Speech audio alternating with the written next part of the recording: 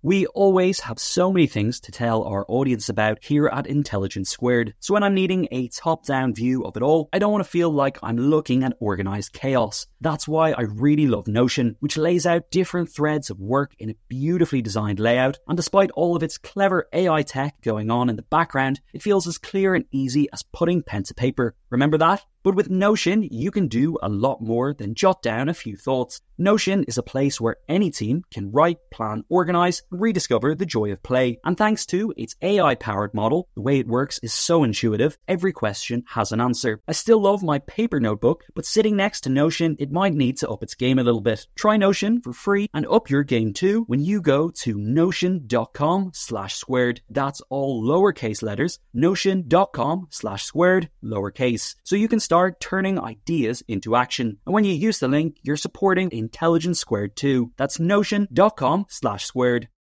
Look, Bumble knows you're exhausted by dating. All the, must not take yourself too seriously, and 6'1" since that matters. And what do I even say other than, hey? Well, that's why they're introducing an all-new Bumble, with exciting features to make compatibility easier, starting the chat better, and dating safer. They've changed, so you don't have to. Download the new Bumble now. Hello and welcome to this week's Intelligence Squared podcast with me, Farah Jassat. And me, Daniel Ben-Corin. This week we had the BBC journalist Razia Iqbal speak to the investigative reporter Ian Urbina about crimes on the high seas, everything from pirates to trafficking and illegal fishing. Daniel, tell us about it. Yes, so Ian Urbina is one of the world's best respected investigative reporters, and he has a new book out called The Outlaw Ocean. He spent about 5 years researching this book. 3 of them were spent at sea, and he looked at the criminal underworld that exists in international waters. So everything from traffickers and smugglers to pirates and mercenaries to illegal fishermen, repo men, and vigilante conservationists. An entire underground society that exists in international waters where there are no laws. If you enjoyed this episode, please leave us a rating and a review on Apple Podcasts. It helps us to know what you think and others to find the episode. We'd really appreciate it if you've got a spare 30 seconds. We hope you enjoy this episode.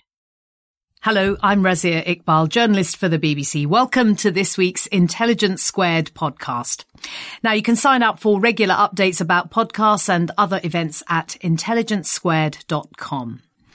Ian, it's a real pleasure to speak to you today. Let's start by outlining a little bit what this book is about. The Outlaw Ocean, Journeys Across the Last Untamed Frontier. What do you mean by that? I mean, this is an exploration of a frontier that happens to cover 2/3 of the planet, and that, in my view, is largely defined or best understood as a realm of extra legal activity, quite diverse extra legal activity, not all bad, some good, but most of it beyond the reach of government oversight. And let's talk a little bit first then about why you wanted to do this book, because the basis of it is several investigations that you conducted for the New York Times, but the book itself has taken you years to write. Yeah, I'm a slow writer, but it was a large undertaking. I think the motivation was, on the simplest and most initial level, just to take the opportunity to go out into this space and bring readers there, partially because it's so sprawling, partially because I'd worked there before and I knew a lot of interesting things were happening out there, but partially also just because it's sort of beyond the horizon. It's a space that I think most of us landlubbers rely on. 90% of everything we consume comes by way of ship, and 50% of the oxygen we breathe comes from the oceans. And for lots of other reasons, it's a really vital space. 50 million people work out there, and yet we rarely hear stories about what's going on out there, and I thought that would be a service. I want to go back to just one thing that you said in that last answer, that you worked there because you were doing a PhD and you abandoned it to go and work as what and where? Tell us. So I was working on a dissertation in cultural anthropology and suffering long, cold Chicago winters and sort of losing steam on my dissertation. And I decided to run away from it for a while and go work as a deckhand on a research ship that was anchored in Singapore.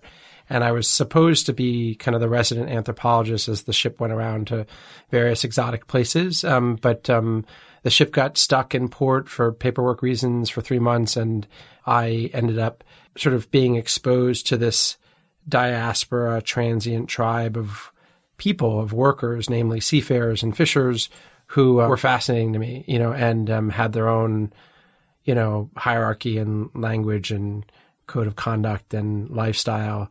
And so I sort of ran away from one anthropological topic and backed my way right into another. When you talk about this being a place that is lawless, the last untamed frontier, when did you first get a sense that these stories that were happening, these things that were happening to people on ships that you were observing were completely illegal? When was the first moment that you thought, I have a story here?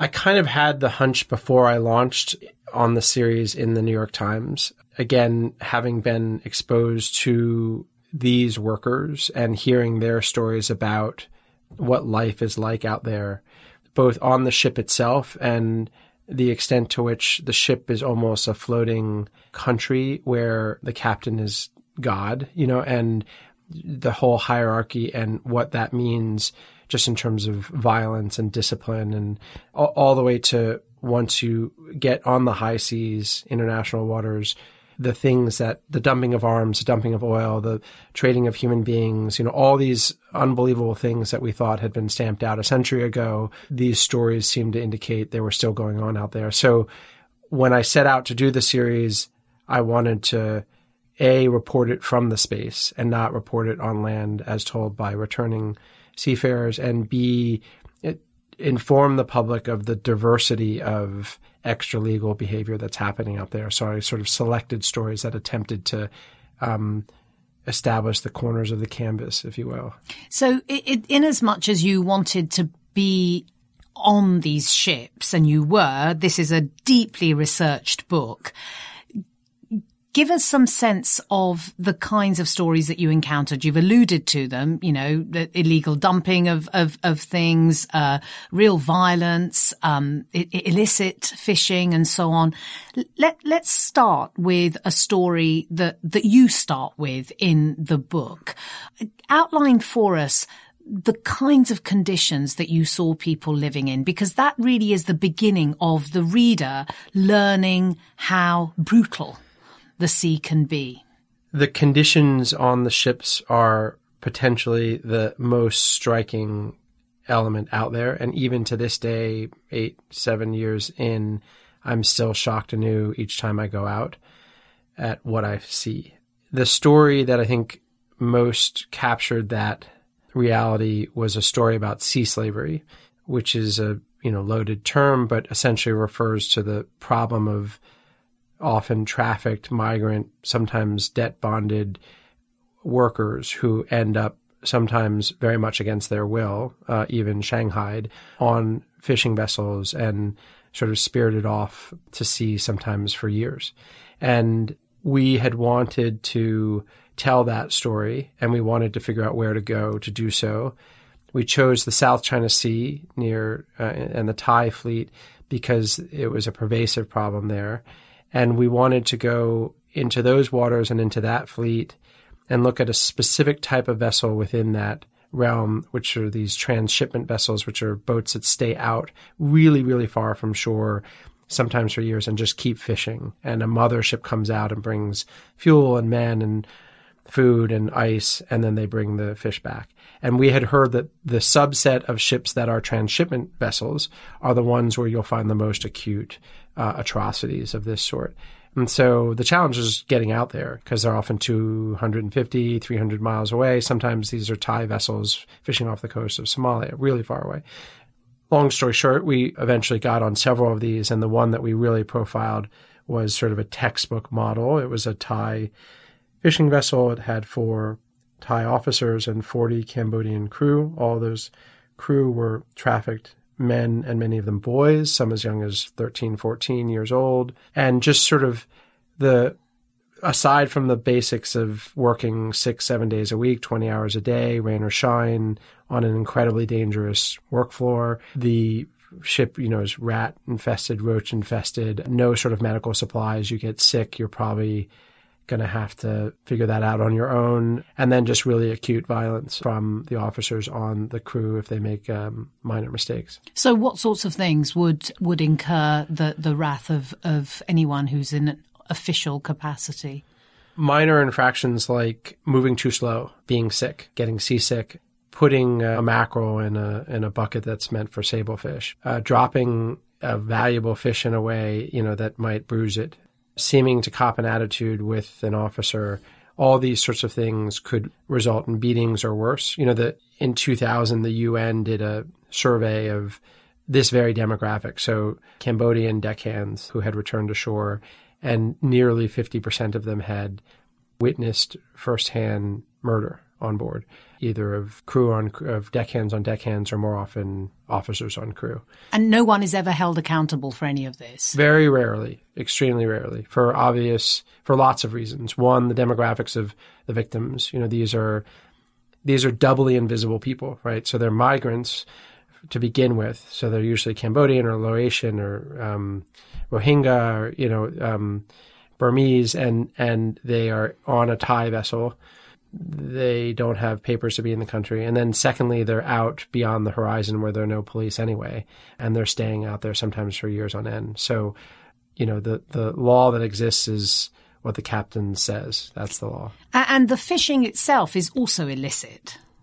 Yeah, this is an interesting intersection of sort of human rights and labor crimes and environmental crimes. A lot of what's happening on these sorts of vessels is illegal fishing. And the reason you can say that, or at least the causal connection between the two types of crime, are somewhat explained by the story of overfishing near shore stocks. So, industrial boats have essentially raked clean what fish are near and catchable. And so these ships have to go ungodly distances from shore to catch a bare minimum just to break even. And this was already a thin margin type of industry to begin with, and now it just got even worse. Fuel is very expensive, and so captains try to find ways to cut costs, and that often means using, captive workers, and then sometimes not even paying them afterwards. And the way in which these young boys and men are captured, or at least persuaded to be the fishermen and the deckhands, is also a dimension that you look at. The way in which young girls are trafficked in order to lure the men onto the boats. Yeah, there's a really dark intersection between two pipelines of trafficked labor in the case of Thailand, but elsewhere too. In Thailand's case, we went to a border town to look at this specifically, a town called Ranong. And what you see there is boys and men from Cambodia, for example, are coming across the border, hidden in the back of trucks, etc. Oftentimes there's males and females coming across the border initially. Soon after the border, there are places where they're separated. And the narrative that has attracted these workers is typically for the men, I can find you a good job in construction in Thailand. And it's a good paying job, and you can send the money home, come with me. And for females, it's usually, I can find you a good job as a domestic, so a live-in nanny, maid, come with me. Well, truth is, neither of those jobs are actually on offer. The men are actually being routed to the docks, and the women are being routed to the sex work industry. And at the border, or shortly inside country at the border, you see the genders split. And the females are sort of routed to these karaoke bars, I put in air quotes, which are really brothels. And what's really dark is that then there's this clever and sinister tactic that's used where the deckhands, who are often coming from the very same villages as the sex workers, are then held in rooms at these karaoke bars as they're waiting for their ship to be ready to deploy. And these are small, sometimes unsavvy village folk who are not worldly wise, not to mention the fact that they don't speak Thai, and so they have no idea what's going on, and they don't have a scent of their name. And so now they're housed at a place. They begin carousing with the females. They run up a tab at the bar thinking that, well, it's not on them. And lo and behold, that debt that they've accrued is used to sell them for a higher price to the boat captains and essentially enslave them for even longer. So you have a situation where trafficked girls are being used to further entrap trafficked boys. It's also deeply, deeply grim. I want to go back a little bit and ask you about access, because you talked about how far away from anywhere a lot of this takes place. So international waters occur 12, 13 miles away from any land. How did you persuade people to let you get onto these vessels? So the book varies, right? So it's about murder of stowaways and arms trafficking and dumping of oil and a whole variety of crimes. And the answer to that question varies per topic. In the case of sea slavery, which is one of the more difficult ones to report, partially because we were trying to get so far out, the approach we used was, initially we thought, well, why don't we, being this amazing photographer, British photographer named Adam Dean, and I thought, well, ideally we could find a captain willing to take us out the full distance. So we went to a port town in Thailand called Songkhla and sort of set up camp there somewhat discreetly because Thailand was getting a lot of attention already. And we just started taking captains out and trying to convince them to serve as a taxi for us. It was not an easy sell. We quickly realized that there was no way we were going to get any of them to take us out the full distance. So we were going to have to find someone who's willing to take us out a shorter distance, like 50 miles, and then talk our way onto another ship. That took a while too. And eventually when we found those who would do that first jump, the first jump in the hopscotch routine was always the first one. It was always the most difficult one. And they would say, look, fine, I'll take you out, but you have to meet me 7 miles out and get on my ship there. And then I'll take you 50 out, put you on another ship, and you're on your own from there, because they didn't want to be seen in port with us climbing on their ship. And a lot of this, I mentioned how deeply researched this is. This requires enormous resources and commitment from the part of both your employer at the New York Times, but also your publisher. I mean, it does feel as though this has been a huge commitment on the part of lots of people.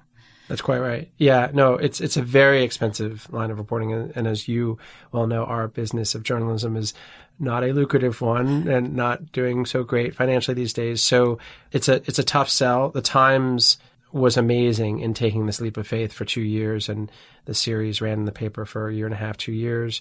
And then, my publisher in the US and UK, allowed me to take 2 years leave from the paper and go back out to sea to report, 80% more, And what are your sea legs like?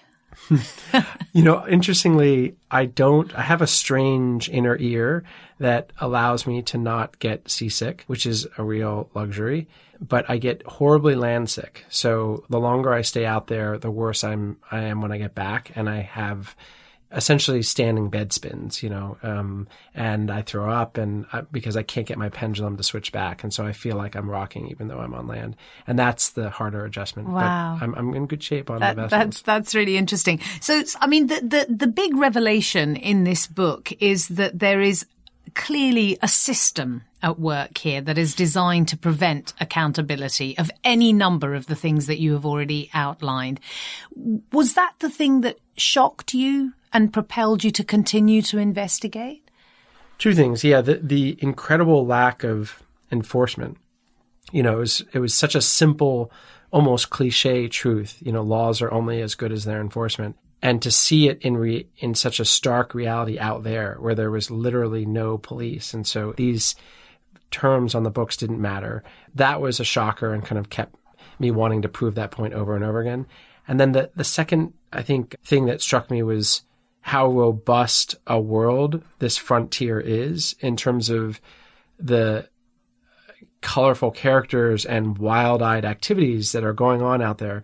Again, not always bad. Some of them just sort of vigilante conservationists and abortion providers who are trying to ferret women offshore in places where, getting an abortion is illegal and dangerous, just people, repo men who are stealing ships on behalf of New York bankers. I mean, there's just a wild West sort of environment out there that made me think, oh, well, this is a story that will keep on giving. Let's focus a little on one of the ones that you've mentioned, because the world that you paint, the picture that emerges is almost entirely male. You mentioned the young girls who are trafficked, but you talked about the abortion ship. This is a Dutch doctor and an artist, Rebecca Gompertz, who travel around the world. Just tell us that story of providing abortions for women who come from countries where it's illegal. Right. So my interest in Rebecca was twofold. One, I very much wanted to find and engage with characters who are female because the seafaring world is unbelievably male. And number two, I wanted to demonstrate the diversity of extra-legal behavior out there. Even some of it many people might agree with, but it's clearly on the edges of the law. Rebecca Gompertz is a really perfect example. As you said, she's a former Greenpeace doctor, OBGYN, Dutch, and she has a ship and an organization called Women on Waves. And her mission is to go to countries where abortion is both illegal and often dangerous for the women or girls who are seeking them. She typically will bring her ship or yacht, depending on what vessel she's using at the time, quietly into port. She'll plug into a sort of, I guess you would call it an underground network of advocates and doctors to find out where the most dire need was and to get in touch with those females and then find a way to get them to the port, to get them onto her ship. Gompertz does not perform surgical abortions. She performs medical abortions, so administers RU486. But the loophole she plays on is one in which the law on a vessel is dictated by the flag the vessel flies. So, and that is true once you leave national waters. So the minute Rebecca would get her ship and those patients or clients out to the 13-mile mark, she was in international waters, and suddenly the law that applied there was the flag of her ship, in this case Austrian, and that meant that abortion providing was legal. And so this was sort of an interesting gaming of the system, and one that I thought sort of illustrated this odd frontier sort of element of the high seas. Now it's time for a quick break. Sponsoring the show for this episode is Marquee TV. Marquee TV is a streaming service with a difference. It's bringing you the top tier of performing arts straight into your living room or onto your device. So think dance, theatre, music, anything you might find in the West End, Broadway, or maybe a cool little experimental space too, but saving you the cost of a few tickets as well. I've got happily a bit lost in their vast library of performances, exclusive interviews, and behind-the-scenes content. Choreographer Jonathan Watkins' interpretation of George Orwell's classic 1984 was pretty cool, and I love the dance piece Sutra, inspired by the skills of Buddhist Shaolin monks. And we've got a special treat for our listeners. Marquee TV offers 3 months of access for just 99 cents. That's right, 3 months for only 99 cents with the code SQUARED. Simply visit marquee.tv and use the promo code SQUARED to dive into the world of arts like never before. Bring the arts home with Marquee TV. The events calendar is filling up here at Intelligence Squared, and to create each one, we obviously rely on some brilliant guests and onstage talent. But behind the scenes, there's also a producer, a production team, and the budget in the mix too. You've got to keep an eye on all of that stuff in one place. NetSuite is the #1 cloud financial system, bringing accounting, financial management, inventory, and HR into one platform, slashing manual tasks and errors. And you can cut the cost of maintaining multiple systems because it's super easy to get started. NetSuite exists in the cloud, you see, no hardware needed, so you're cutting IT costs too. That's why over 37,000 companies have already made the move. And now, by popular demand, NetSuite has extended its one-of-a-kind flexible financing program for a few more weeks. Head to netsuite.com/squared. That's netsuite.com/squared. netsuite.com/squared. Wyndham Hotels and Resorts makes travel possible for all. Whether it's the long haulers looking for a great cup of coffee, a roomier rest for the on-a-whim road trippers, or a place to make summer memories with the whole family. No matter who you are, where you're going, or why, with 24 trusted brands to choose from like La Quinta, Days Inn, and Super 8, your Wyndham is waiting. Get the lowest price at WyndhamHotels.com. Restrictions apply. Visit website for more details. Ian Urbina, let's look a little bit more closely at the way in which you've structured this book, because your ability to draw the reader in and present these stories almost as though they are thrilling. They are. This is a story that is told as a page turner. These are people who we want to know what happens to them. Obviously, that's partly to do with the fact that you are a very good writer, but I wonder how much of that was informed by your training as an anthropologist. I think that anthropology helped me a lot as a journalist because it made me lean into the idea that you're always an outsider wherever you are, and you should always view yourself in a place almost as an immigrant or a Martian even, and therefore things that other folks take for granted, you should really focus on them and embrace them and ask them questions about them and capture it all.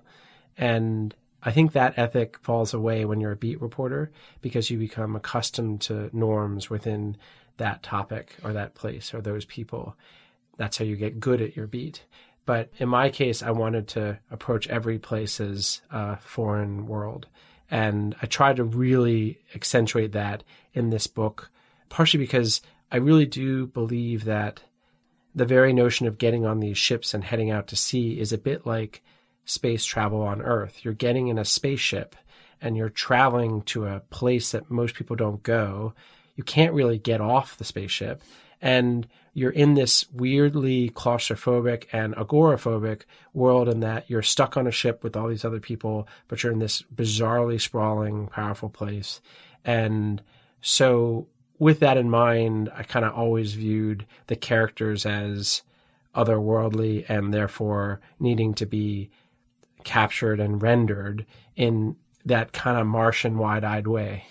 In that context, I mean, it obviously takes guts to be away from what other people would regard as their conventional lives for as long as you have been in order to research this. But it takes guts, it takes courage, and I wonder how frightened you ever were. Can you give us examples of moments when you have been scared? So I always balk a little bit at this question, and I think you as a fellow journalist will understand why, partially, especially someone who's done a lot of foreign reporting, because for any fear I felt, the reality was that the people I was talking to, not to mention the people I'd brought with me, so the in-country translators and fixers and co-reporters and photographers, or the sources that I was reporting on, were always facing far worse. They can't leave, they have to stay when I leave and they'll deal with the repercussions of what I write. And so all that makes me a little queasy about ever talking about my own fears or sense of danger. That said, I think there were two types of dangers / fear. One was the conditions on these vessels.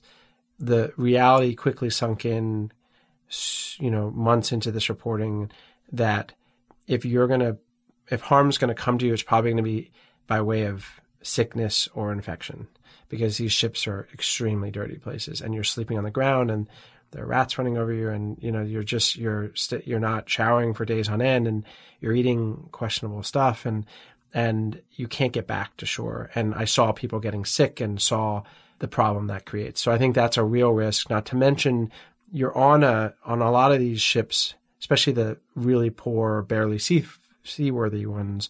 It's best to imagine it as sort of a developing world factory with none of the OSHA protections on the machinery that runs nonstop. It's overcrowded. Its floor is skating rink slippery. It's moving up and down all the time like an elevator, several floors. And them, the people around you, those workers, many of whom are barefoot, are master acrobats. So they know how to not fall, and you don't. And you're also working on, 30, 40 hours of no sleep, and it's middle of the night and no one's watching you. And so all these things are the real dangers of that reporting. There were some not nice people along the way that were not happy with us being there. And there were several of those instances in Somalia, in Borneo, where we, meaning my photographer, a guy named Fabio Nascimento, Brazilian, and I were in really thorny situations where in the middle of interviews, in one case, armed men showed up and said, this is over, and it got very aggressive and heated. And then in Somalia, we got stuck and sort of lost our security and had no way out. And those are two moments that I was genuinely scared. And in those moments, I mean, because it's quite clear that the stories that you're telling in this book are, that there is this point at which, I'm just quoting from the book, that the ocean lends itself to bystander syndrome. Someone else will police the crimes. It's not a tragedy, but an opportunity. This idea that you are in this lawless zone anyway, that you've put yourself forward in order to report on this. I mean, I wonder to what extent how do you square that with a life that you clearly have not on the sea? I mean, what does your family think about you doing what you're doing? You should ask them, because you'll get an honest answer. I'll give you my answer, which is much more measured than I think they might offer.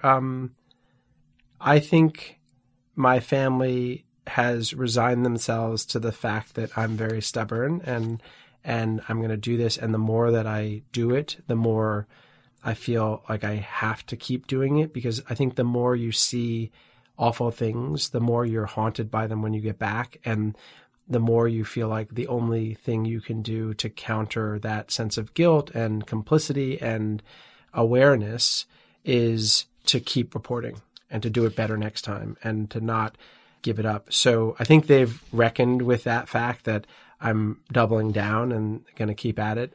I think also I always say when I get back and I have no new holes in my chest, that I've been careful thus far and I'll continue to be careful. So I think that builds up some trust, but I know it causes a lot of heartburn for those around me. Sure. And I'm so struck by you saying that the people who are in these situations are putting themselves in much more danger. I want to focus just a little bit on something you mentioned before, the karaoke bars, because you say in the book yourself that of all the things that you've seen, what you saw there was the most sinister. Paint a picture for us of what took place in those bars. Yeah, I mean, so it's funny that a book all about offshore brutality has potentially its most haunting moment for me personally in an onshore context. But this was in a karaoke bar at around 3 a.m. in this crappy, border town where we were there wanting to look into this whole sex work entrapment scene. And we sat down, we being the photographer and I, and we didn't have to say what we were. We just postured as if we were just dumb Westerners looking for a good time. But we didn't have cameras out or pen and paper out or anything. And the bar owner, the brothel owner, came over, a young man, and began talking us up and asking us if we wanted to have fun. And in the far corner of the room were these 3 young women, is what I thought at the time, kind of sequin top and mini skirt and caked on makeup and all dolled up and clearly sex workers. And the brothel owner proceeded to tell us about them. And he then pulled out a stack of Polaroids, which showed, and he referred to these 3 women, girls, as it turns out, as very popular, his most popular. And he pulls out these Polaroids and shows us how much he had improved them in the 6 months since he brought them across the border. And the Polaroids are of these little girls, one of them holding a stuffed animal. And when I saw the picture of the girls and then looked over at these females in the corner and realized they were the same people, it was this chilling moment. And the brothel owner was attempting not just to sell their services to us, but to sell them to us, actually to own these people. And I felt, and to this day felt, so sullied and conflicted and disturbed by that interaction, to see it up close and to know that we were just in nowhere. You know, this was just one little place that we happened to come upon. So this was clearly going on all over the place. And so I just think like that reality of human slavery and that it involves people that are so young, and the sense of powerlessness I felt in, and just real, to be honest, uncertainty about the ethics of the journalistic duty of remove, and whether that's actually ethical to not do something other than just chronicle that moment. Those things will probably stay with me till I die. I wondered also about the rapes that took place on the vessels, because that's clearly something that nobody is ever held accountable for, and it feels routine. Right. There's a fleet. In one chapter, I had the ambition of using a ship as a character, as the main character, not a person. And I thought that would be a really good way to show just how bad some of these villains can be. And instead, I ended up focusing on a fleet of really bad of ships. And those ships, called the Ouyang fleet, had a severe problem with rape on board. And that, I think, as you point out, is especially dark because you're essentially stuck in a prison cell with your abuser for an indefinite period of time. They don't speak your language, and there's a hierarchy that says you have to do what they say. And that just seemed, as you say, it's just another ring of Hades. I wonder about, you talk about the discomfort of being a reporter and seeing the terrible things that you're seeing. I wonder also about the reader's complicity in what you are reporting, because a lot of what is happening illegally at sea connects to what we take completely for granted on land. So, for example, 1 in 5 fish that's served on a dinner plate around the world has been caught illegally. What direct result has there been from what you have reported? Has there been a shift or a change in any of the laws, or at least the way in which the laws have been implemented? So I think in the past 5 years, there has been a big shift. And I don't think it's by any means exclusive to my reporting. The Associated Press, The Guardian, Al Jazeera, and the U.S. State Department, the EU, a lot of key players have been on this very effectively, and I was a part of that movement.